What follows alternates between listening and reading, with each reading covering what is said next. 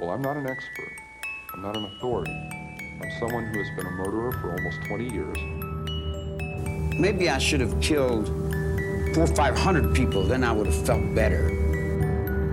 People say Ted Bundy didn't show any emotion. There must be something in that. I showed emotion. You know what people said? See, you really can get violent and angry.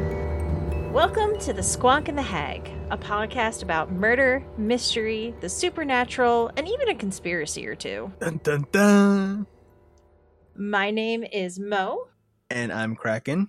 Welcome on in, everybody, to another episode of The Squonk and the Hag. And with me, as always, is... Kracko. Yay! And it's a Kracko tale. The shenanigans have returned. Yeah, all the shenanigans. Before we kind of dig into the episode itself, we did have one announcement. So in December, we were releasing every other week due to schedules and time. And it looks like for the next few months or unforeseeable future, however you want to put that, with both of our schedules, it's actually going to work out better for us to release bi-weekly for a bit more. So we will keep you in the loop if it changes. But for now, we're going to be releasing every other week. We're still going to be switching back and forth our stories, still doing the same content. It's just this will give us a little bit of extra wiggle room with, activities and stuff in our lives, as well as more time for us to research so that we can get really good quality stories out for you guys. So that is just a quick little heads up that for a little while here, we are going to be releasing every other week, but we will be posting every time new episodes come out. It'll be on the Discord, social media, etc. But that is the plan for now. Yeah, and this gives us more time to find weirder and weirder stories, so it's all gonna go downhill from here. I can't wait for my next one. Oh boy, I'm excited and also terrified. I will say something we don't cover very often. It's another Canadian serial killer. Interesting. Yeah. Didn't we look up the list of Canadian serial killers? It was like really short. It is. It's a lot. It's not nearly like the U.S. That's fair. Especially like the U.S. in the 70s was like serial killer playground, which is really scary. Yeah, it's kind of horrifying. There's like a whole period where it was just like everyone thought it was a good idea to just go around and just murder people. Yeah. Maybe that's a conspiracy theory by itself. What made this specific timeline? Why were there more murders and serial killers in this timeline than now or before? I do have the answer to nowadays. I don't know about why not before. I was going to say there's probably a logical explanation there's probably a really easy answer for that. Well, back in the 70s, hitchhiking was huge. Also, people didn't lock their doors all the time. It was a lot easier to get into someone's home. It was a lot easier to procure weapons. Nowadays they put a lot of laws into place that make it harder, not impossible, but harder for these types of people. Also, mental health is much better understood. So when you have someone who is showing signs of antisocial disorders or anything like that, some of them are caught earlier and put into some sort of mental health program before they get to the point that they murder lots of people. Yeah, and it's not just you got ghosts in your blood, you should do cocaine about it. Yeah, that was a hell of a time. Yeah. Then they took the cocaine out of Coke, and then things just kind of went downhill from there. Ah, yes, the sad day they took the cocaine out of our everyday beverage. If I'm given enough time, I'm gonna go with I'm gonna make my own conspiracy theory about that. I'm gonna just look up dates from when they changed the Coke recipe, and I'm gonna find some weird stuff that happened in that timeline, and I'm gonna connect things that aren't even related. So excited. Mm-hmm. So anyway, on to anything else. How was your holiday? It's pretty good. Got a lot of new things to organize my desk and a long-limbed frog plushie. So. Oh man, that frog plushie is amazing. Mm-hmm. He's got little magnets in his hands. Oh, I love it. My parents got us a cat tree. As one does. Mm-hmm. I have to put it together though. So right now it's just a giant box in our living room. But but it wasn't a Christmas present. I did buy new headphones. So one of the things, I've been able to edit a lot of it out, but when I would use Bluetooth headphones, I would get this weird reverb of you on my audio track. And I'm not sure how that happens because it was Bluetooth headphones and I have a plugged in microphone that has nothing to do with Bluetooth. And it can't hear the headphones. So I was like confused, but whatever. But Reaper would have this like feedback. So it's like you would say something and then like just a fraction of a second later, it would show up on my track and it was a bitch to edit out. So I got a new pair of wired headphones in lovely rose gold, as most things that I have must be pink. So hopefully that'll help that. If nothing else, they're really comfy and they sound good and they were cheap. So this question's going to sound completely unrelated, but I promise it'll make sense in a minute. You've seen the movie Trolls, right? I have not. Well, there's one troll in the movie that his voice is naturally auto-tuned. Mm-hmm. That's just one of the frogs. He just has natural reverb, so it's not your headset, it's just the frog that was talking that day. Okay. Makes sense. It all makes sense now. That's There we go. But yeah, so I'm hoping, because if anybody had noticed any artifact in any of the recent episodes, that is the reason why, is because I was down to just Bluetooth headphones. So hopefully this solves it. Hopefully so. And on that note, I think we're ready to get into our story because this is a beefy one. Yeah, this one, so a lot of the intro will be from Ranger's perspective. So if I say I'm actually talking about Ranger, because Ranger's the one who wrote this one up. So we have a lot of lore, remedies, just random things that related to the Appalachian area. We know all the fun stuff happens around that area, so this will be interesting. Yeah, I was going to say, is this like the Appalachian Mountains? Or the Appalachian Trail? Or a specific area? From what I gather, it's the entire Appalachian region. Okay. Because, yeah, the Appalachian Trail is ginormous. Yeah, it's like, I had to look it up because I was like, how large is this region exactly? So technically it starts just above where I am. Okay. And it goes like all the way up like to the Virginia, North Carolina border. Okay, so for anyone who is unaware, Kraken is in South Carolina. Yeah, so it basically stretches along the upper part of the Carolinas into the edge of Tennessee. Again, edge of Tennessee, North Carolina, and then North Carolina, Virginia. So it like wraps around that whole thing. Basically, the Appalachian Mountains are separating me from the rest of the population. It's there for your safety. Well, we need them to stay where they are then. Yeah, we definitely need to keep those mountains in place then. The Appalachian Mountains were constructed as a containment field. I mean, stranger things have happened. This is true. Okay, getting into it here, because we got a lot to unpack here, and I have a feeling tangents are gonna start, so... Yeah, looking at the document, it's a lot. It's a lot. So I will try very, very hard to behave myself and not come in with... What? If there's tangents, that just means we get to do this again for like a part 2, so it's fine. This is true. Okay, tangent away! It's no secret that the mountains, rivers, and hollows of Appalachia are some of the most beautiful places on the planet. It's also been a place of change, progress, oppression, death, and bloodshed over its storied history. No wonder then you might say that haints, wood boogers, and all manner of strange and wondrous tales come from the Appalachian region. And I readily agree. Here on this episode, we won't be going into the full breadth and width of Appalachian folklore. That would take more than a few hundred episodes on its own. But today and tonight, we'll be taking a small selection from the smorgasbord that is Appalachian folklore and history. All right, I'm going to stop you right there. One word. Wood boogers. I was waiting for that. Well, it's because you know I'm a child. Wood boogers.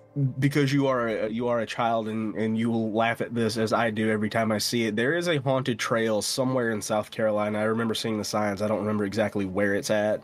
And this might be either a blog post or an episode. I'll have to look into it, but because I think it's a local legend thing. But they have a haunted trail called Booger Jim's Hollow.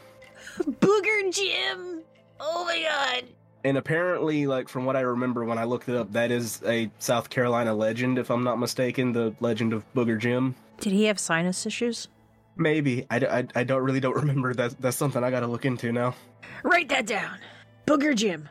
We're just SpongeBob and Patrick recording this. Just write that down. Well, like, obviously, most nicknames you don't come up with yourself.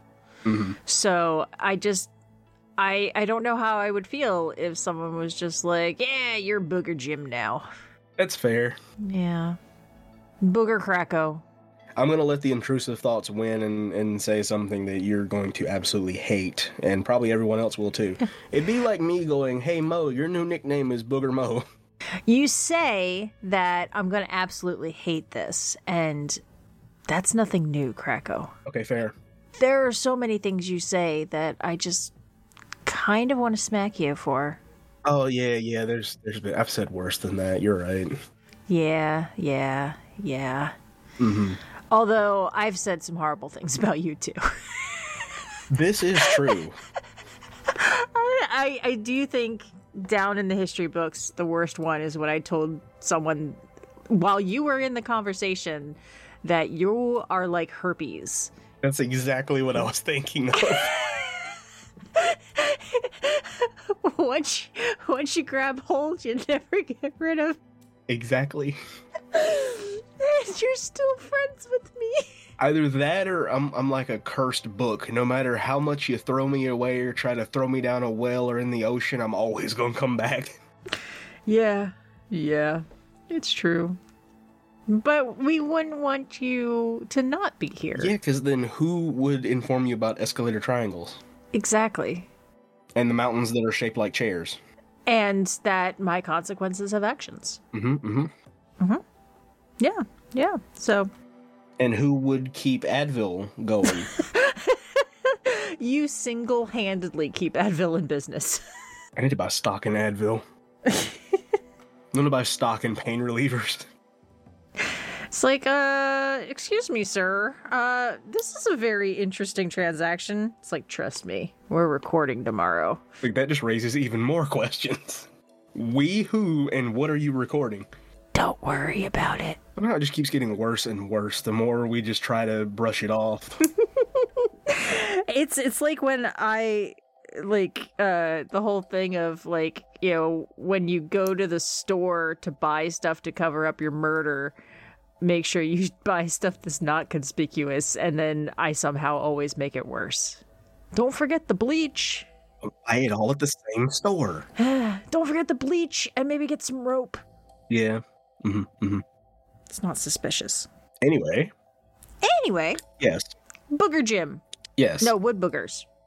So first we need to do a little bit of background. It's no secret that I, Ranger, have a huge love for Appalachians. Feels like home to me, the foggy hollers, the mist-covered creeks, and the people all keep drawing me back. So it would be remiss as a researcher and as a descendant of the Appalachian people if I did not tell you a bit about Appalachia. So we were talking about how big the region is. This will explain a little better than what I did. Okay. For starters, Appalachia is a region stretching from parts of Canadian land and Maine into Georgia and northern Alabama and Mississippi. Yes, I did a little rhyme to remember how to spell Mississippi. I didn't realize. That's huge. Yeah, that's larger than what I was thinking. So, like, yeah, if it goes down into Georgia and northern Alabama and Mississippi, then yeah, that basically cuts off South Carolina and that whole side from the rest of the country, and I think that's why that's there. Yeah, we want to keep you out of our society. It's a large ancient barrier to keep out an equally ancient evil. But with the mountains being a containment field now, I was just like, I need a photo of the long-limbed frog plushie just kind of like half hanging over the top of the mountains, just like, let me out. I believe you have Photoshop, Kraken. This is true. I'll have to work on this. Mm-hmm. There's no one to blame but you. Mm-hmm. Mm-hmm. That's how it always is. Mm-hmm. Mm-hmm. Mm-hmm. Mm-hmm. So historically, it is a rich area. Indigenous peoples from the Cherokee, Muskogee, Creek, Choctaw, Shawnee, and Yuchi tribes to the south to the mighty Algonquian. I'm going to mispronounce a lot of these, and I apologize. And Iroquois nations. Is that Iroquois? Iroquois? I feel like that actually sounds more like it than whatever I just said. I've heard of an Iroquois, but I don't know if that's this. I don't know how to spell it. I just know I've heard it. Well, with that spelling, hearing you say that, yeah, the S is probably silent. We're going to go with Iroquois, because that sounds more accurate. I really need Ranger to do more stories like this, because he always finds the words that you struggle with the most. I think he does that because he knows I will struggle with them. Yeah, that's why we need him to do more stories like this. Fair enough. Like specifically Native American lore from like very little known tribes with crazy names that have extra letters in them. When I did the story on I've already forgotten the name of it, the water cat. Oh, the Mishipeshu. Yeah. When I did that one, there were so many names in there that I was just butchering, and I was like, I have no clue how to pronounce half of this. Yep. That's you. Yeah. No. It was that one had some of it, and then the Australian one that I did. That one, both of those were like, there's names in here that I have no clue how to even begin to pronounce.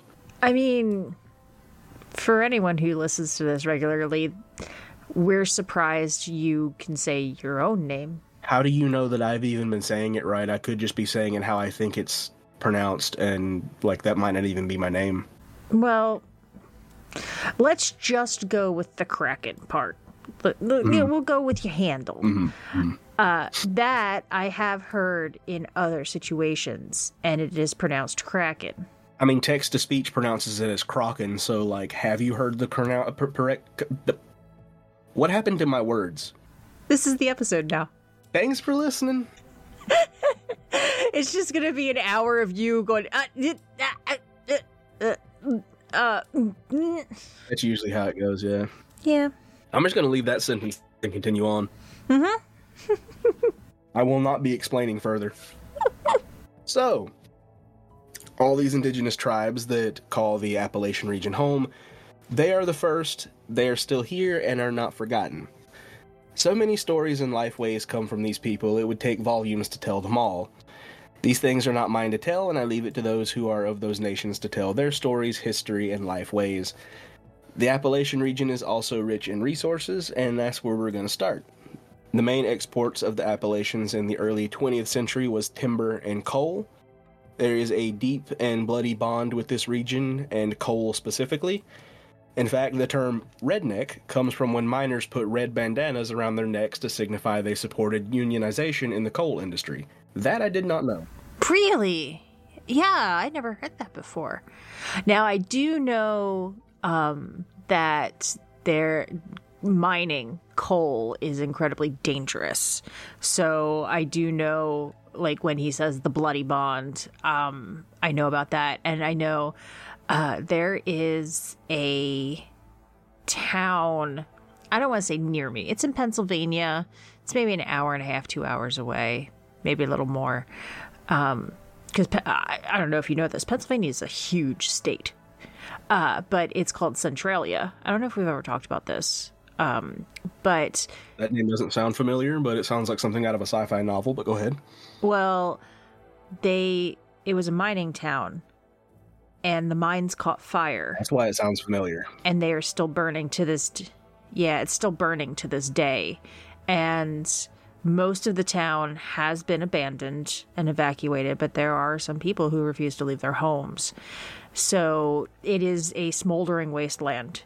And I guess they don't really know how to stop it. I don't really think you can unless you, like, if the mine is, like, so big that you would need hundreds of thousands of gallons of water. I would say, you know, the only way I would think you could stop it was just flood the whole thing. Yeah, I don't know. And like I said, it's been burning for years and years. I know when I was a kid, we would always go to an amusement park up that way, and we would have to drive through Centralia.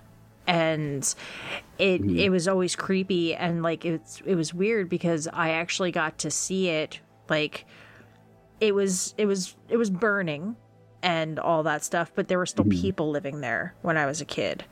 And then year after year, there were less people and more smoke and more, you know, ash and all that stuff. And like now, you have to, like, I think they closed down a lot of the roads through it, so you have to go around it. But like, it's nasty. It is just. You can't go through it and you have to go around it. That begs the question: how do those people get their mail? I don't know.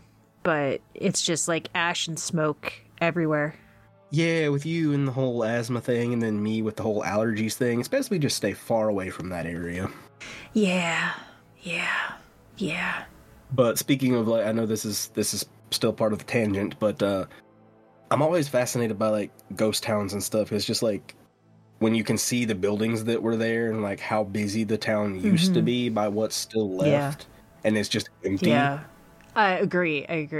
Because that makes me think of stories that I've read where people have passed through towns that they found something interesting. They were like, I don't have time to stop and look around this town, but I'll remember the name and I'll come back some other time and just explore the town. And then they come back and the town is not there. Whoa. And it's like, wait a minute. See, I go to a very different place when I think of ghost towns. I think about the Muppet movie. Oh, yeah. Yeah. It's where they find Beaker in the dock. And then Animal eats the pill and gets huge and scares away the frog hunter. So ghost towns are just where the mad scientists live. Got it. I mean, it's the perfect cover. No one else lives there. No one else is going in there. So, I mean... Well, yeah, it gives you a safe, contained environment to experiment. We should buy a ghost town. Can you imagine what kind of crazy place that would be if you and I had our own town? Half of it would be pink and the other half would be like the town in Pennsylvania that's on fire. Well, fire spreads, so probably the pink stuff would end up on fire too. Yeah, probably. I have a feeling you would have like flame retardant pink paint or something. Maybe, but I do like s'mores. Fair. Anyway. Back to the coal industry. So in response to these, quote, rednecks with the bandanas supporting unionization in the coal industry, in response, the coal companies started a smear campaign painting these people as backwards, barbaric, and uneducated. This wasn't the first time that this had been done to the people of Appalachia, and it was a continued assault to the people who lived and died in the mines, logging camps, and company towns to keep them under the thumb of industry. The working conditions for miners were particularly barbaric. Cave-ins, explosions, and other accidents were common in the mines. And this next part sounds like a very interesting video game. The Mine Wars, or the Coal Wars as they came to be known, were where the coal miners put on a strike after strike and the unions fought for workers' rights, and all of that came to a volcanic head at the Battle of Blair Mountain. Yeah, that's a sentence to unpack right there. Mine Wars just sounds like bootleg Minecraft, but they stuck to the mines, and it's just dwarves. I just finished watching Rings of Power. I know I'm behind. But it was really, like, I thought it was good. It wasn't, like, it was a little slow paced. It had its issues and things like that, but it was good. But it was beautiful.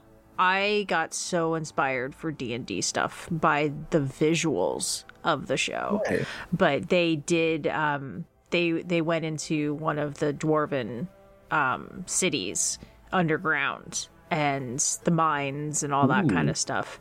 And yeah, it was really cool. But like this, I don't know why, because I know this was Americans back in the day mining for coal, but I'm like seeing these dwarves trying to find mithril. So, the Battle of Blair Mountain. The Battle of Blair Mountain was the largest labor uprising in United States history and is the largest armed uprising since the American Civil War. Holy crap. And this is something that I'm just now hearing about, so that shows what I know. I've never heard of it. So this conflict occurred in Logan County, West Virginia, and apparently up to 100 people were killed, and many more were arrested. I feel like a horrible human being, because you just mentioned over 100 people were killed, people were arrested, it was awful, but as soon as you said West Virginia... Country roads. Yeah, it just started playing in my head. And actually, Lana Del Rey just recently did a cover of it. Ooh. And like, I love her voice. I absolutely love it. Although I always laugh because there's that meme where it's a rose with a cigarette in it, and like, why is this a picture of what Lana Del Rey sounds like? I love her voice. I love her voice, and you know, hearing her sing that song, I just think it was so beautiful. Plus, I love the original. Mm-hmm. But yeah, I'll have to listen to that. I didn't know about that version. I'll have to listen to that later. Yeah, sure, Spotify. So, now that the country roads have taken us to a battle in West Virginia, it took many years, but eventually the miners won and gained better working conditions. Oh, good. Focusing on the people of the region and going back to how the wider world perceived and continues to perceive the people of Appalachia, it is a long-held stigma that the people there are backwards, highly uneducated. And then in brackets here we have Dolly Parton, John Nash, Bill Bass III, and so many others would beg to differ on that one. And hostile to outsiders. The people of Appalachia have been the topic of lots of books, most notably the Foxfire series, and the people of Appalachia have been under the watchful eye of more than a few anthropologists and folklorists over the years. I love Dolly Parton so much. Like, everything about her, from... like, obviously her music is amazing, but then her philanthropy and the fact that she just doesn't give a shit. That, and she seems like the nicest person ever on top of all of that. Yeah, well, I don't know if you know this. Do you know why she wears wigs? No. She always wears wigs and, you know, extreme makeup and crazy clothes and stuff like that on stage so that she can go out in public without being easily recognized. So her and her husband, nobody knows much about her husband because they keep a very private life. So she goes on stage with the big blonde wig and the sequins and the... You just broke my brain for a minute because not once in my entire life have I ever thought, I wonder what Dolly Parton's husband looks like. That's not something I even thought about looking up. Yeah, but that way they can lead a normal life. Yeah.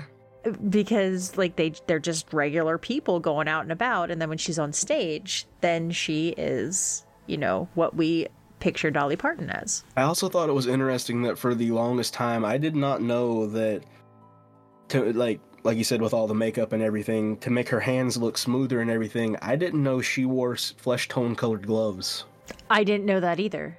Yeah, because I remember seeing a photo of her and I was like, what? And it was a obvious thing that you could see in the photo, so there were a few comments pointing it out. I was like, why do her hands look like a porcelain doll's hands? It looks a little too perfect. And I was like, oh, she wears gloves to, hide any imperfections on her backs of her hands or whatever. Huh.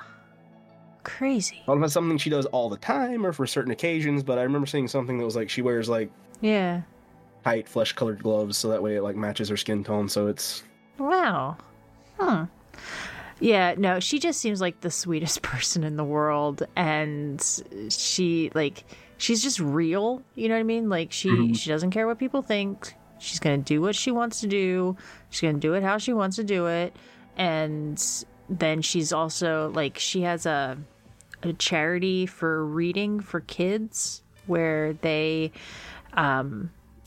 distribute books and stuff like that. And it's just yeah, She's just so nice. Seems like the kind of person that if you ran into her at her theme park, she's gonna push her bodyguards out of the way to talk to you.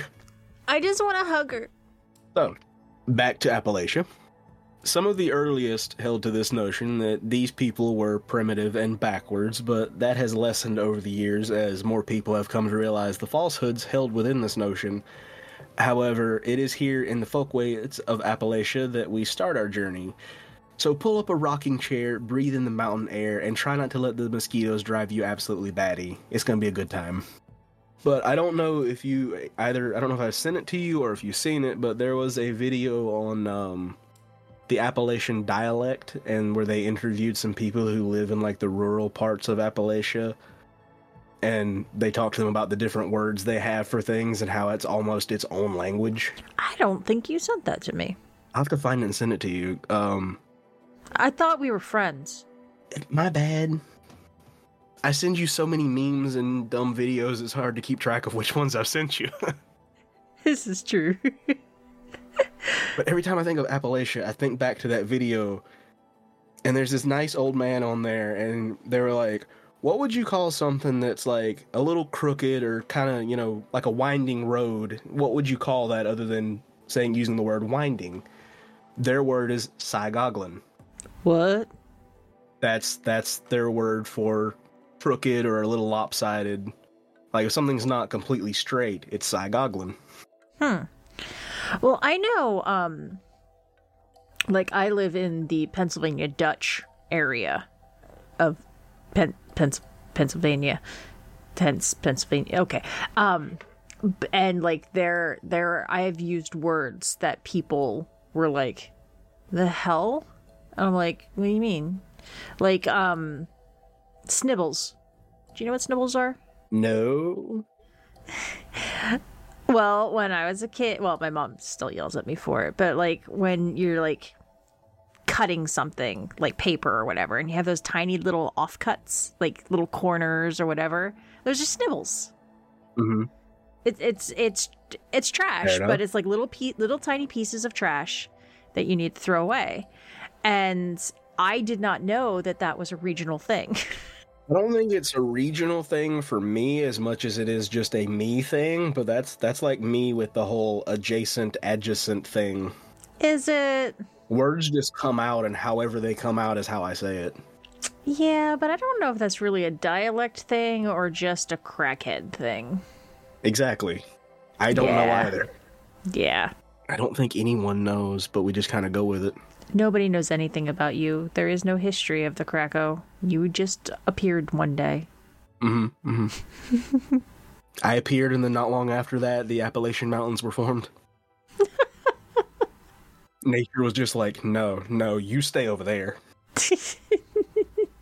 We cannot have you integrate with society. Whoever else lives on that side of the mountains, I feel sorry for them, but no, you stay over there. All right. So, folk remedies and folkways. And there are many to choose from.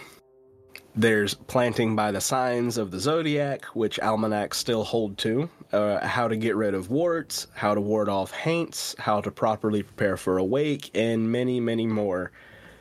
So, Ranger chose two common injuries or illnesses that their remedies talk about here, burns and the common cold. The first home remedy is for burns. This isn't a comprehensive list, but just the ones that Ranger found to put in here. The first one is boil chestnut leaves and place the resulting ooze on the burned area. Suppose that's good for a burn. Ew. Bind castor oil and egg whites around the wound with a clean cloth. Less ew. Scrape the inside of a white potato. Take the scrapings and apply them to the burned area. Leave them until the potato is black and the burned area is white. Then add a salve made from talcum powder and Vaseline. I feel like that's kind of a waste of a good potato, though. True. Or, if a person has never seen their father, they can draw out the burn by blowing on it. But that one I haven't heard of any of these, but I've never heard of any of these either. But what does seeing their father have to do with blowing out a burn? Like What? Yeah, I wondered the same thing, but then again, I have also heard of a lot of different remedies and stuff like that that have weird Yeah. Yeah, it's requirements, I guess. Like that. It just kind of doesn't make sense, but it's like, okay. Yeah. I'm not to discount Ranger and all of his wonderful research, but I'm going to stick to my CVS burn gel. I mean, to be honest, if I had the stuff to try some of these, I remembered to, because I don't typically walk around touching hot burners and stoves and stuff, so I don't get burns that often. But next time Bobo touches a hot burner, I'll try one of these if I have the stuff. Bobo's the remedy guinea pig. Makes sense. I would be too, but I am going to stick to my burn gel. It has lidocaine in it, so it like numbs it. I think that might be a little better, especially better than this last one. That I will save Bobo the torment and not do this one to her, because I don't think it would go well. Yeah. Take table salt, dissolve it in water, and wrap the burned area with gauze to keep it constantly warm and moist with the salt water. That sounds painful. Yeah. Like, I know, see, I don't know if I've ever gotten salt on a burn, but I know salt on like an open wound is real bad. I guess it wouldn't be like Ranger's note here is the salt one sounds painful if you have a 3rd degree burn. Like if the burn is bad enough, then it probably would hurt. But if it's just like a light burn, then it maybe wouldn't. Yeah, just topical. Interesting. So those are the remedies for burns. Now we're on to the ones for a common cold. These I'm going to pay attention to because I get sick a lot. You can make tea from the leaves of a boneset plant. I've never heard of that plant. I don't even know what kind of plant that is. It's apparently common, but I've never heard of it.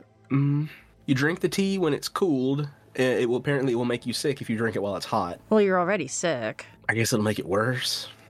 But this leaf can also be dried to be used in the colder months, so you can just kind of like dry the leaves and just like save it for when you want to make tea, I guess. Yeah. Another tea that you can make is ginger tea. Make a tea from powdered ginger or ground up ginger roots. Do not boil the tea, but add it to a cup of hot water and drink it. You can add honey or whiskey for taste. I will say that the healing powers of ginger are actually proven and everything. I know I've never drank ginger tea for a cold, but it's really good for a tummy ache. This is good to know. Yeah, so we have, like, I always have a box of, I don't like just pure ginger tea, so I do like lemon ginger or orange ginger. But like, yeah, so we always have a box downstairs for my tummy. Yeah, and then I also have throat coat tea for when I get like a really bad sore throat or cough or something like that. I don't know what's in that though. Fair enough. I actually have these cough drops that have like honey, real honey in them, and it's like peppermint, honey, and menthol. Those are really good for congestion. Yeah, I always put honey in my tea. So like I would, like, if I had a tummy ache, I would make lemon ginger tea with honey. But honey's also sounds good. And then I also like adding honey when I have a cold. I add honey to my tea all the time though, just because it's nice. Like instead of putting sugar in it. I have some local elderberry honey that I like to use. Ooh. Don't know what they're eating. That reminds me of the story about the beekeeper whose honey was coming out in a bunch of bright colors, and he couldn't figure out why. It turns out the bees were going off to the local M&M factory and grabbing the leftover sugar and the colored stuff from the M&M factory and making honey with it. That's amazing. The other thing you can do, you can put, don't ask me what this is, I don't know. You can put goose grease salve on your chest. I'm pretty sure that's goose fat turned into salve. Fair enough. Because they would have eaten goose. So, yeah, just... You have a point. That makes sense. Yeah, I think I'll take Vicks Vapor Rub over that. Thanks. Oh, but you might want to try this next one. Oh, no. Or Ranger's favorite, which is after the next one. Okay. Take a 3-pound can of pine twigs and rabbit tobacco and boil it. Strain it and only drink some every 3 hours. Do not drink more than 1 full glass within a 24-hour period. Okay, I have a lot of questions. First, what is rabbit tobacco? The variant of wild tobacco. Okay, I thought it was tobacco for rabbits, and I was confused. It's what the rabbits smoke. Yeah. Also, don't drink more than 1 full glass in a 24-hour period. That sounds like poison. And if you want more insight of why I am the way I am, let me share with you on the topic of the rabbit tobacco. Let me share with you a family story from my grandma. Okay. When she was younger, they found her, and I can't remember, it was someone else that she was with. I think one of her siblings found a field that had some rabbit tobacco in it. Now this, you could just literally pick it off and like find something to roll it up with, and you could just smoke it right off of the stalk or whatever it grows off of anyway. Oh, like you don't have to dry it or anything? Yeah, you don't have to do anything to it. They snuck off to go smoke some rabbit tobacco. But they made a mistake, and they burnt the field down. Okay, first question, was everyone okay? Everyone was okay. Okay. There was no houses or anything involved, it was just a field. But they knew they were going to get in trouble, so they kept that a secret as to how that field burnt down for years. Oh my god. So for the longest time, no one knew how this field caught fire. I feel like our grandparents' generation has the best stories like that. We're just built different. Yeah, things were just so different back then. Yeah. Nowadays, that's an arson charge. Yeah. Nowadays, there would have been a security camera. Mm-hmm. But if you don't like the whole 3-pound can of pine twigs and rabbit tobacco juice... Rabbit? What was that? I honestly, I don't ask with you anymore. Yeah. Was it a slip of the tongue, or did you actually think that's how it's pronounced? Who knows? Fair. Sometimes I don't ask with myself. No one ever knows. No one ever knows. Not even me. So if the pine and tobacco juice is not for you, maybe you want to just drink some whiskey with honey mixed in. I mean, not for cold, but growing up, my parents don't drink, but my mom always had a bottle of whiskey. So like when we were teething or something like that, just rub whiskey on your gums. Yeah. I've always heard stories of an alcohol called rock and rye that if you have a cold or a cough. Oh, that stuff's good. Apparently it's very strong and it has a very high alcohol volume that you just take a little sip of it and it's just going to knock whatever you have out of you because it's so strong. It's thick. It's like drinking pancake syrup. Sounds lovely. And there's actual fruit in the bottle.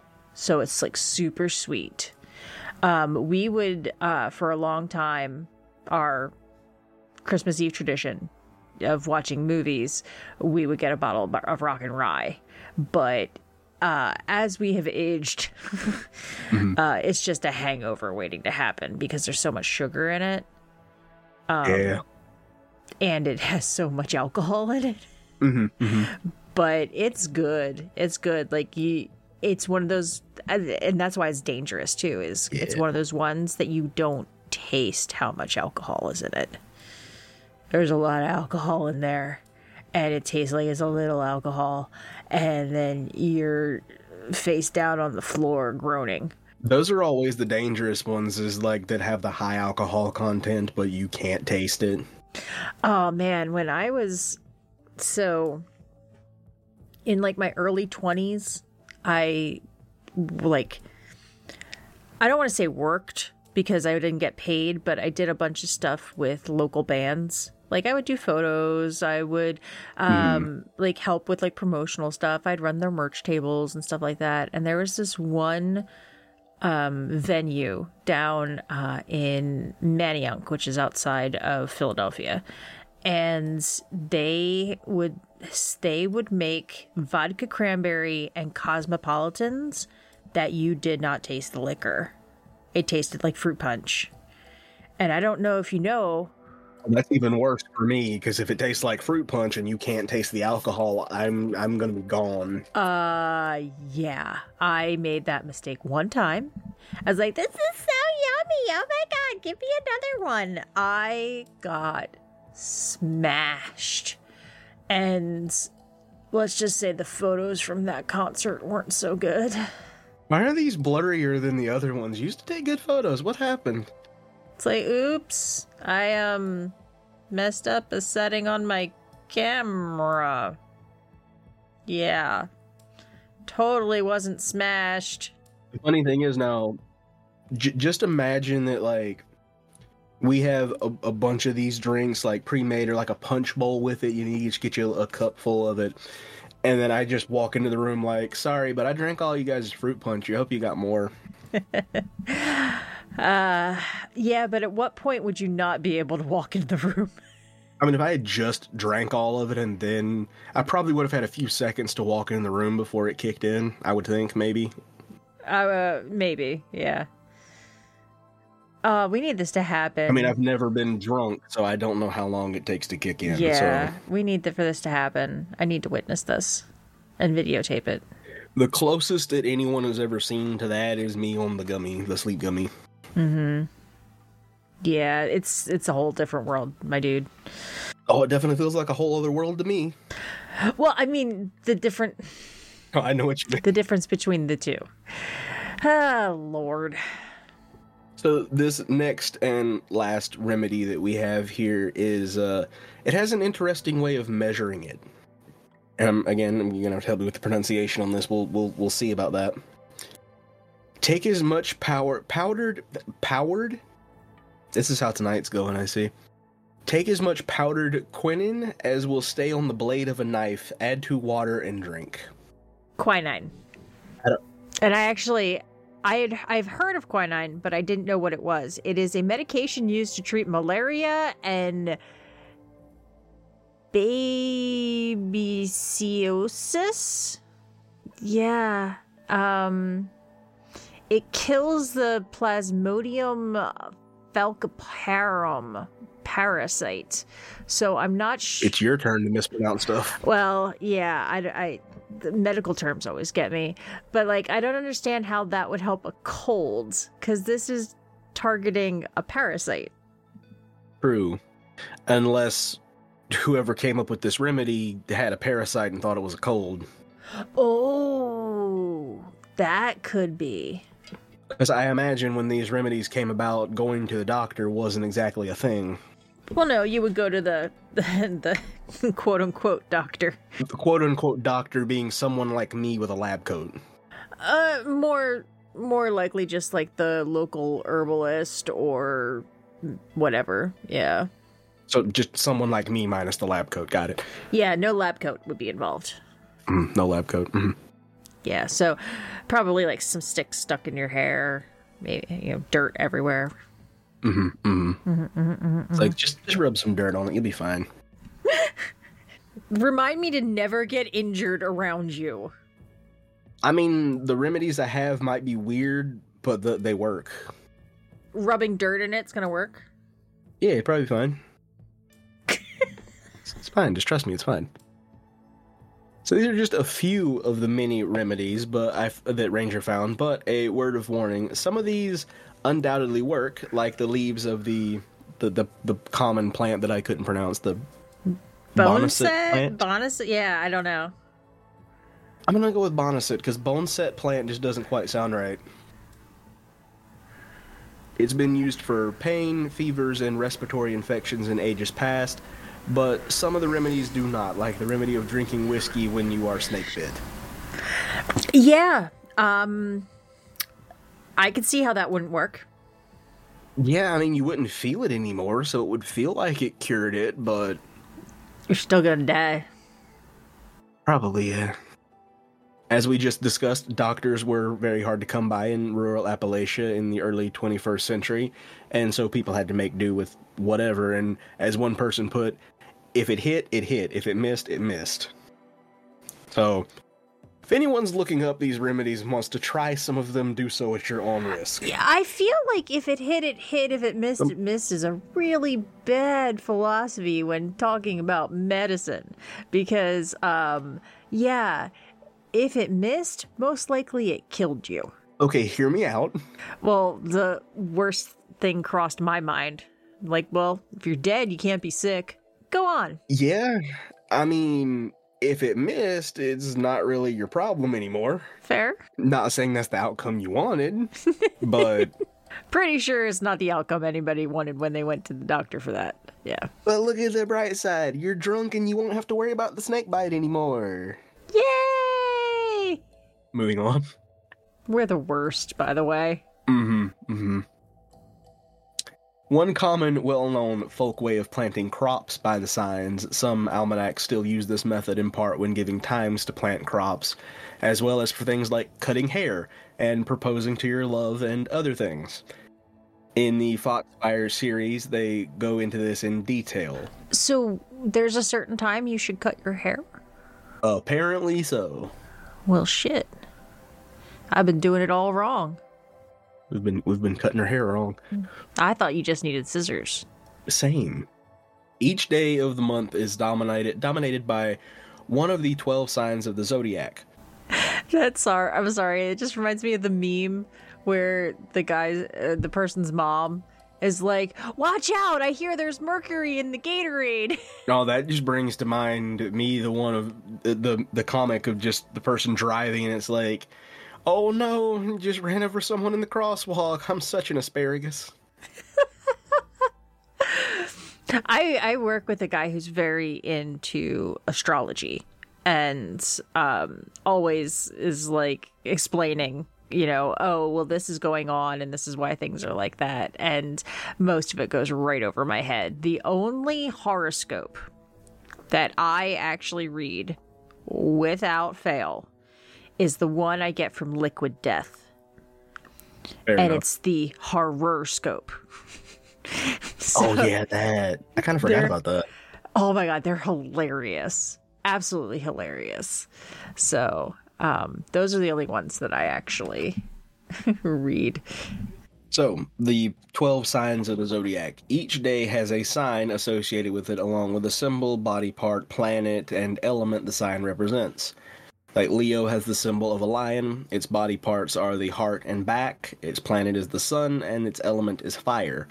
The signs always appear in sequence, starting at Aries, or the head, and going down to Pisces, or the feet. This I didn't know. Yeah, I didn't know that either. I want to know what part of the body am I? I'm a Virgo.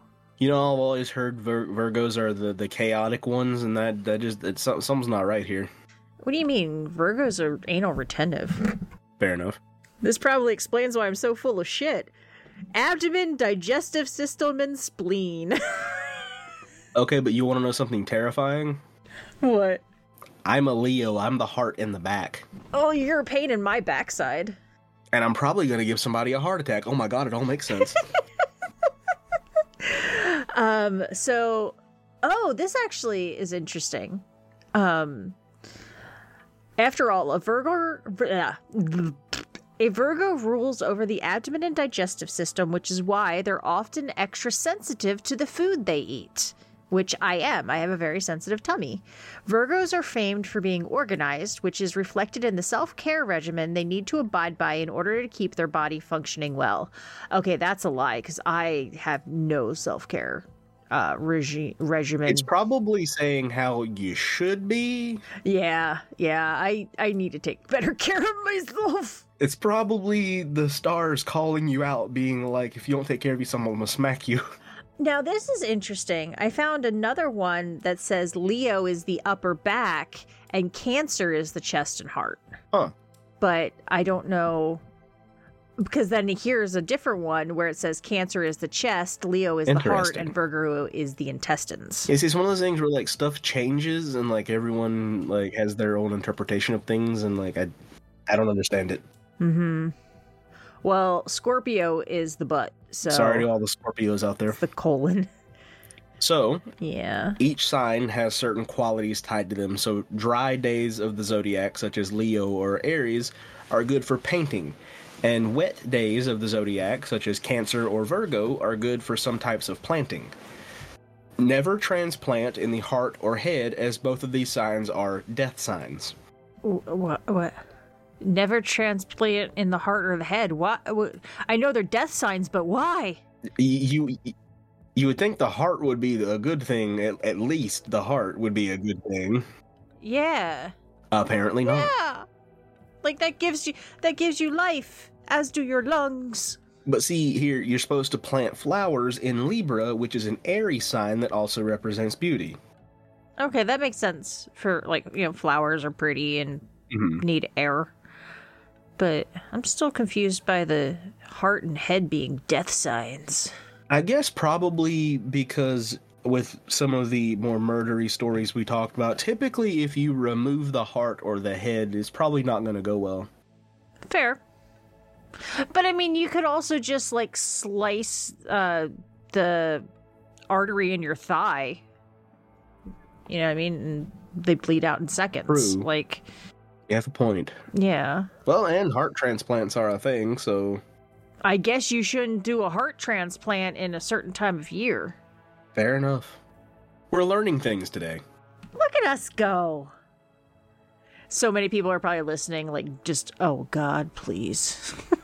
Stop. I can feel our entire audience pinching that spot over their nose between their eyes.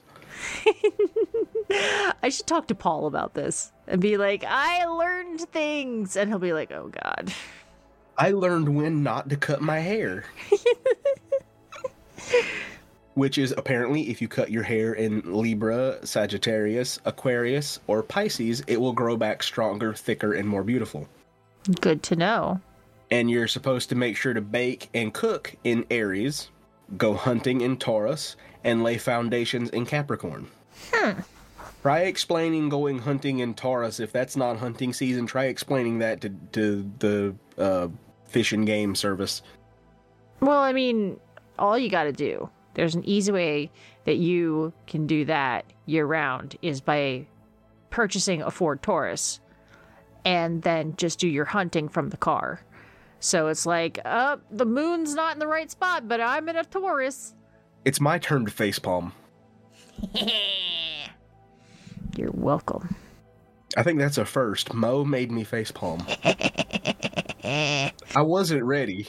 And I don't know. I don't know. Like, it's a good joke. I think I'm more mad that I didn't think of it. See, this is how. So you are just like, you're just constantly like that. You're just constantly like this. I pick and choose, and it comes out of nowhere. And then your brain short circuits because you're not used to it. And that's how I win. But you want to know how I can win? So you're supposed to cut your hair in Libra, Sagittarius, Aquarius, or Pisces. I'm going to go to the local aquarium and cut my hair in the middle of the aquarium. And they're going to be like, what are you doing? I'm like, you're supposed to cut your hair in aquarium. Yeah, but would anybody even... Like, you have no hair. You keep your hair so short. True. So, like, how are you going to cut your hair at the aquarium when there's nothing to cut? Let it grow out and then I need to cut it short again. And it's like, sir, you can't cut your hair in here. It's like, sorry, it's to make it grow back stronger, thicker, and more beautiful. You have to cut your hair when it's in, like, Libra, Sagittarius, Pisces, or aquarium. Aquarium. Or in the aquarium. Oh, Lord. Actually, speaking of hair, I've been growing mine out for a while now, which I'm sure you know. But it's really getting long. It's like almost down to the small of my back. You're just going to keep going and see how long it can go. We'll see. But I also realized that that's not really that long considering I'm short. But, you know. Fair. I watched this girl on YouTube. I don't know if she's Irish, but she does a lot of like Irish music on her videos, and she has red hair. Like, I think she said her hair's like 3 feet long, and she does like braids. So she'll do like these traditional, I would say like European folklore style hairstyles. a lot, where she almost like some of the stuff looks like it's from Game of Thrones, and she does a lot of stuff like fairy looks where she'll like wear little fairy wings and stuff like that. But yeah, her hair is 3 feet long, and I'm thinking about that. I'm like, if my hair was 3 feet long, it would go down to my knees. I mean, you could do that and then just like think of all the things you can do. Like you can just braid it in different ways. Like so many options now. Yeah, except I would probably just wear it in a messy bun. That's fair. Or you can, pull part of it in front of your face and you got like Cousin It. Yeah. Actually, when I was a kid, I could sit on my hair when I was a kid, and my brother used to call me Cousin It. That's fair. That's what brothers do. So if you want to look more into when to cut your hair or when to plant your flowers and stuff, the Farmers? What? No, this is fine. This is fine. Okay. The Farmer's Almanac is what you want to look at. I don't know who Falmer is, but I don't know what kind of stuff he writes. But the Farmer's Almanac is where you will find all of that. The Falmanac. There we go. The Falmanac. Oh God. The Folger's Almanac. Oh God. No, that's just like how to brew your coffee. This next one, I think you'll like the title of. Coal Miner Stories of the Tommy Knockers. The Tommy Knockers. That could either be really dirty or really scary. Why not both? So the Tommy Knockers are an interesting phenomenon. They originate in the British Isles, specifically in Wales and Cornwall. The Merriam-Webster dictionary states that Tommy Knockers are the ghosts of men killed in a mine. Some folk think of them more like small, diminutive miners themselves, with Tommy Knockers described as a little person 2 feet tall, with a big head, long arms, wrinkled face, and white whiskers. It wears a tiny version of standard miner's garb. It also commits random mischief, such as stealing miners' unattended tools and food. And people have taken to calling it the Cornish cousin of the leprechaun. So, I'm just gonna take a moment to say the description is horrifying. Mm-hmm. Big head, long arms, wrinkled face, and white whiskers. Mm-hmm. In miner's clothes, and it will steal your stuff. Well, that's whatever. Like, okay. Mischief, steal my stuff, or whatever. Big head and long arms. Mm-hmm. I'm picturing basically a leprechaun, but, well, no, not really leprechaun, like a leprechaun height, but a gnome without the pointy hat. It's just wearing, like, miner's garb, and its arms are about as long as it is, so it just kind of drags them on the ground behind it. Yeah, like leprechauns are just smaller people. Like, they have the same proportions. But the big head, like, I'm imagining, like, this 2 foot tall thing, and, like, half of it is a head, and then half of it is arms. And then there's, like, feet in there somewhere. Imagine a caricature of a miner with just really long arms dragging them on the ground through a mine. I don't wanna. And I see I have some more interesting names I'll be pronouncing here in a moment. Oh, no. So apparently, it is also associated with English and Scottish brownies, the Irish cluricaun, and the Kentish cloaker. All of this sounds like a really weird Dr. Seuss book. Well, I was gonna say, no one will be surprised at this, but when you said English and Scottish brownies, I thought we were talking about the food. That's understandable. Yeah, and I'm like, brownies? I was like, oh. But you may be wondering where the name Tommy Knockers comes from. It comes from the knocking sound that they make right before a tunnel collapses, which is actually the creaking of the earth, and the stone and timber is about to give way.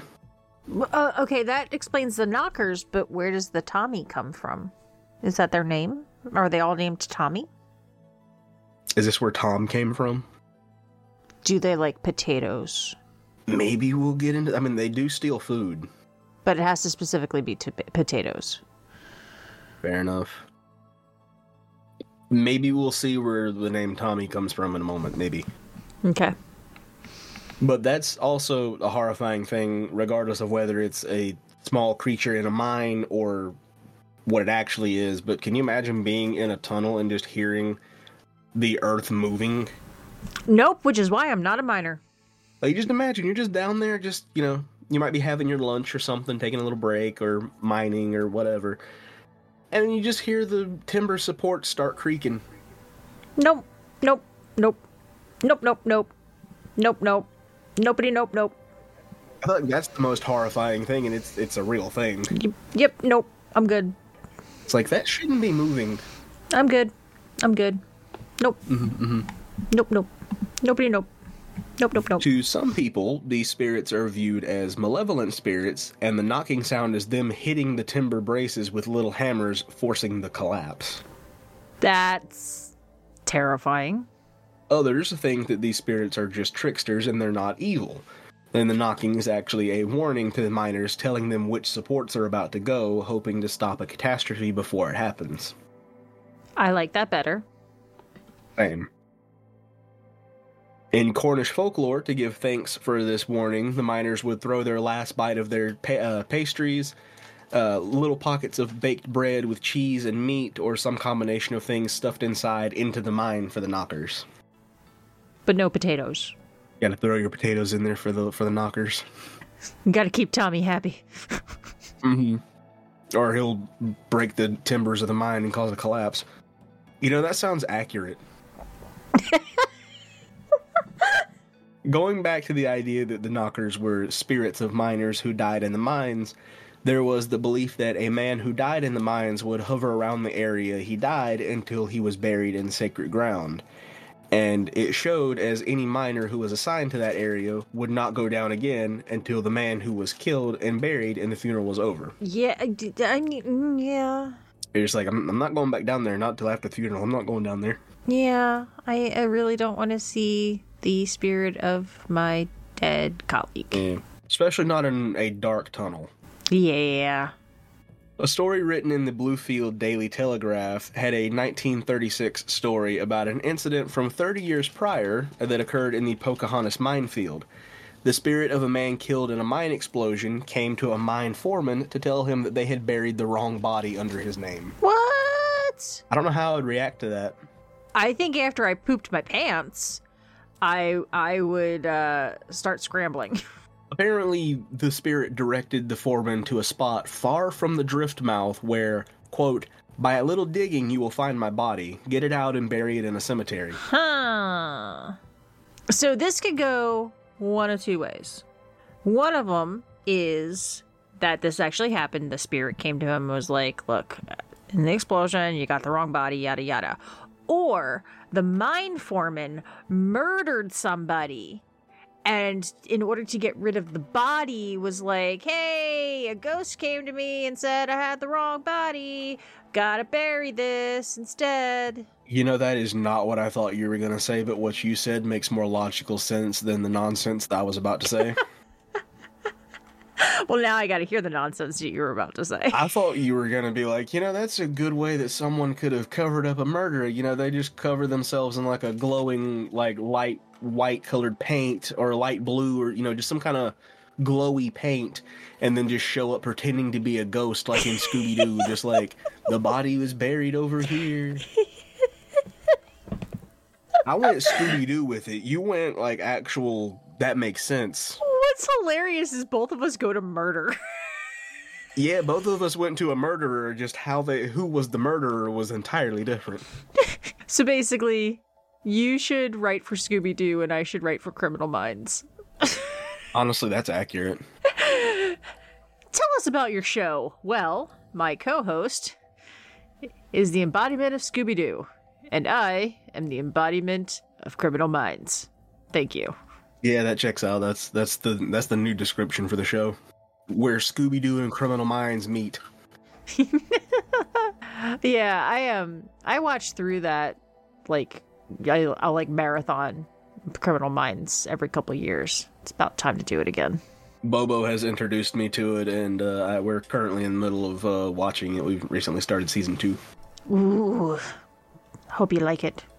There's actually a lot of the stories that like the big prolific serial killers and stuff, like not some of those smaller stories and stuff, not so much, are used as inspiration for that show. Interesting. Actually, my next story was the inspiration for one of my favorite episodes. I'm not going to tell you about it because it'll ruin the story, but it's one of them.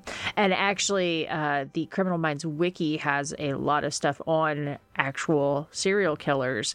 Not deep information, but they have a lot of like facts and stuff that were used to inspire certain aspects of the show. Mm-hmm. And kind of related, kind of unrelated, but Hannibal from Silence of the Lambs was actually inspired by a real killer. I remember seeing something about that. I don't remember the killer's name, but I do remember that. Yeah, I forget his name, but he was a psychiatrist and messed up. Well, speaking of inspiration for horror movies, I discovered something that was hilarious, and I was like, I've got to look this up and see if there's a story on this. If not, it's a blog post, but I have to bring this to your attention. Supposedly, the Hills Have Eyes movie is based off of a murderous family clan who used to ambush people and kidnap them, murder them, and eat them. Really? This family was called the Bean Clan. But that's what I call my little kitty. That's my little Bean. He's not part of the Bean Clan. Yeah. Yeah. This is a different Bean Clan. We'll go with that. Wedge could never. Never. So Biggs had to go to the vet today for his post-op checkup. I can't remember if I mentioned it on the show. Don't worry, guys. They just had to have some dental work. But it is technically a post-op checkup. So Biggs had to go today, and Wedge has to go on Thursday. They will be very angry. Well, Biggs is doing all right. Like his mouth is healing really well because they both had to have some teeth removed. And Biggs like came home, ran out of the carrier, pested to eat, and then passed out. Same. Meanwhile, Wedge is going to be a lot different. Yeah, it'll be fine though. But with the whole ghost story and the foreman here, the only name mentioned was Dan Frazier, a quote, well-known mining executive who could no doubt shed some further light on this highly interesting narrative. Like, so was he involved? I'm guessing Dan Frazier was the mining foreman? Oh, okay. That the ghost came to? Okay, because I'm just like, okay, the only name mentioned was Dan Frazier, but was he the foreman? Was he the murderer? Is he the guy who died? Is he involved? Does he know anything? I mean, I assume he knows things since, like, with the quote that comes after a well-known mining executive, I'm guessing that's who they're referring to as Dan Frazier, and this isn't someone else? Okay. I gotcha. All right. So then we'll be moving on to a little smaller section here. We'll be talking about Haints. I've heard that name before, but it took me a while to remember, like, it's technically just a ghost, but it's just a different kind of ghost. Does that make sense? They're built different. It's ghosts that are built different. Okay. Good to know. The people of Appalachia are very familiar with the concept of ghosts. Haints, or ghosts, I guess that's kind of one and the same, it's just a different word for it, are plentiful in the dark hollers and misty roads of Appalachia. The Greenbrier ghost, the only ghost to give testimony in a court of law, is from West Virginia. Wait, what? A ghost has given testimony in a court of law? Yeah, that's news to me. I need to learn more about this. Yes, you do. Write that down. Write that down. The other ghost that you will have heard of, the Bell Witch, that also calls Appalachia home. I know the Bell Witch. So it's no wonder the belief in these beings runs deep in the bones of this area. Ranger has selected two. One is true and the other is up to us to decide. Crap. First, we have the ghost hobo. Okay. There used to be a railway between Judson and Bryson City, North Carolina. Judson was a small community of about 600 people, and it went to a watery grave in 1944 when the Fontana Dam was completed and the lake began to fill. Bryson City still exists, and the train made 2 trips a day, hauling both passengers and freight, and the railroad had brought a better life to people who lived in isolation and poverty. So people still waved as the train roared by, and the new train conductor, Charles, always greeted them with a quick whistle from the train, not from him. He didn't stick his head out and whistle at them. I just see him, like...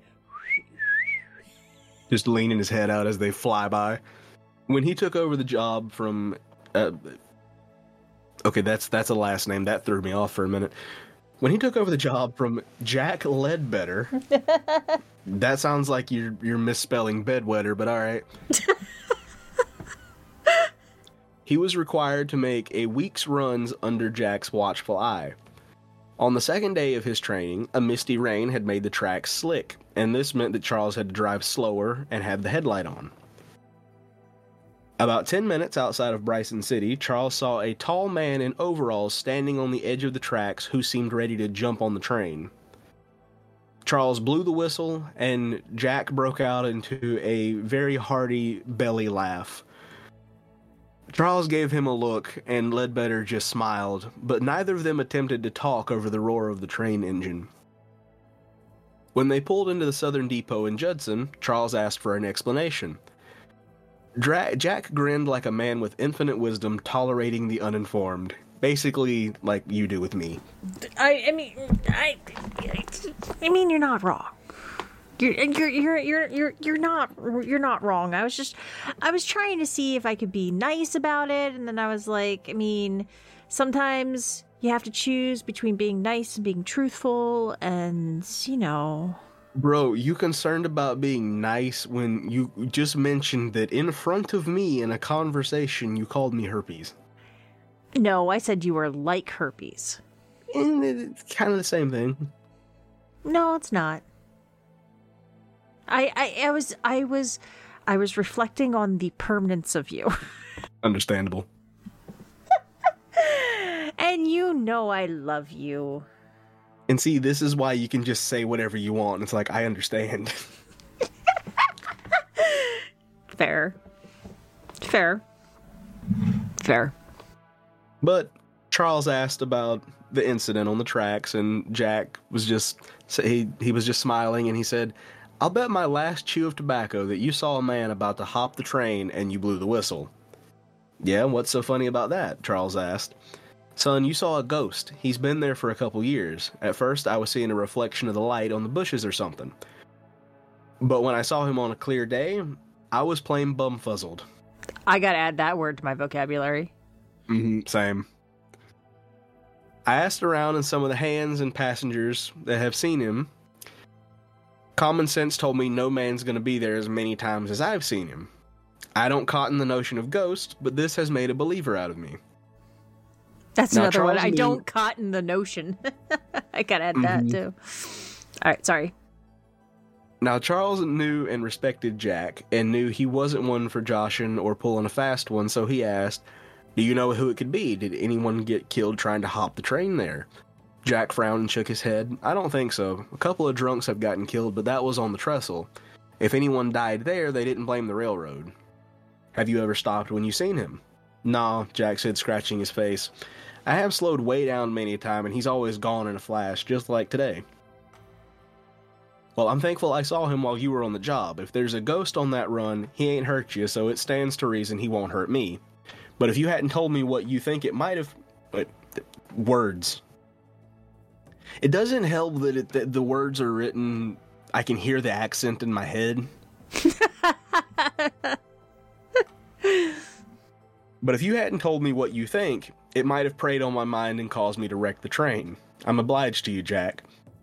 Jack nodded and moved to grab his lunch, but stopped and looked over at Charles. I ain't talked this around the bosses. Charles nodded. I get your drift.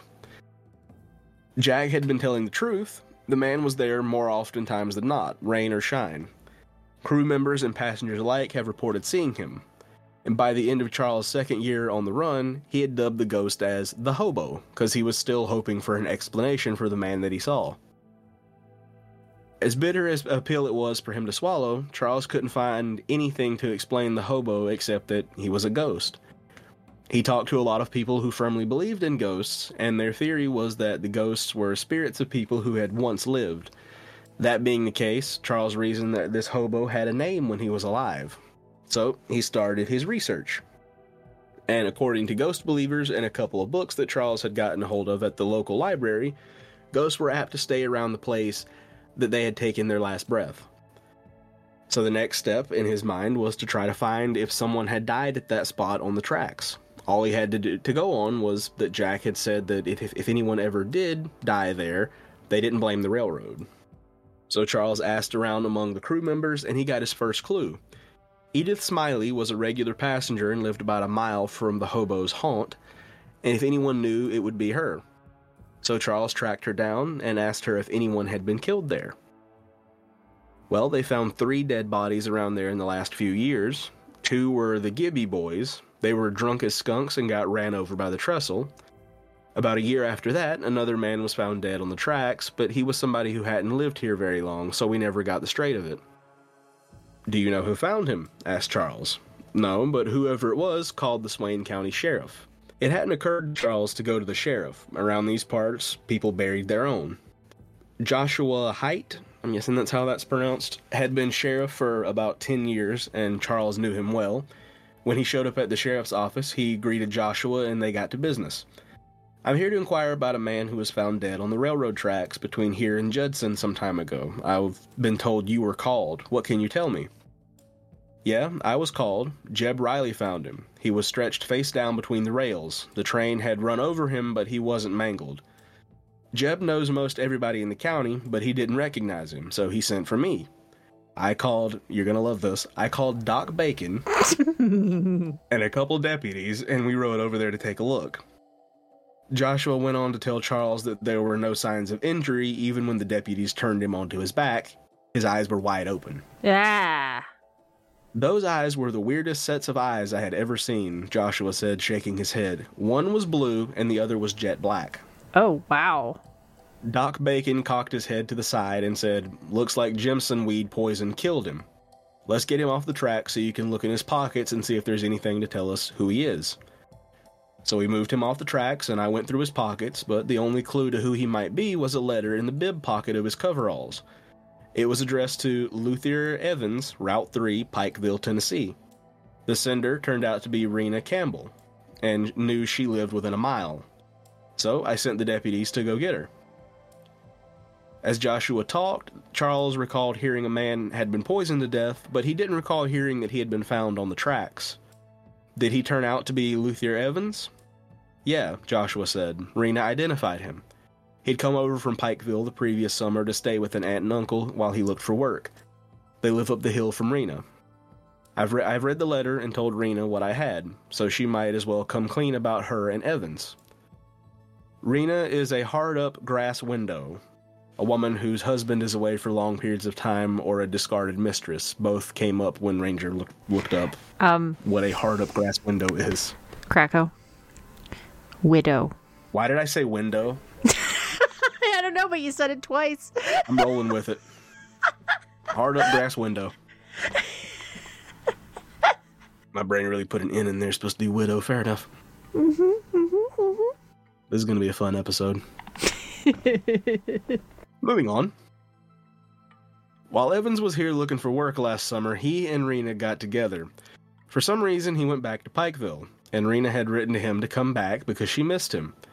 He'd been back for about a month before we found him dead. Rena found out he'd been riding the train down to Judson to see another woman, and she raised hell. Oh, wow. Doc determined that he was poisoned with Jimson weed. It was in his blood, but had also been put in one eye, which is why it was black. Charles was astonished. You mean Jimson weed makes your eyes turn black? Never heard that. Yeah, it does, but only temporarily. How long it lasts depends on how much has been put into the eye. Neither Doc or I thought he put the weed in his eye or took enough of the stuff to kill him. Rena's tale was that he made tea and smoked Jimson weed leaves because he liked the way it made him feel. Doc said it produces hallucinations. We picked a good day to record. Doc said it produces hallucinations, and in Evan's case, he died from a heart attack. Rena admitted that she was jealous, but denied that she had poisoned him. I poked around, but came up dry. His uncle buried him in the family plot next to his house. What's your interest in this? Charles summarized why he had inquired. Brave man considering this is the 1940s and people got locked up in asylums for less. True. To his relief, Joshua did not laugh, so he concluded his summary by asking, "Have you ever seen this ghost or heard this ghost tale?" "No, I've never seen him, but I've heard about the railroad ghost plenty of times. I thought it was just another tale. Don't be hesitant about telling folks you've seen him, because half the people in this county see ghosts and love to talk about it." Charles thanked Joshua and went straight to Jack Ledbetter's house to tell him the news. Jack listened with an amused grin until Charles finished. "Well, son, you put a name to the ghost. That solves the mystery of who he is, but do you think he'll go away now?"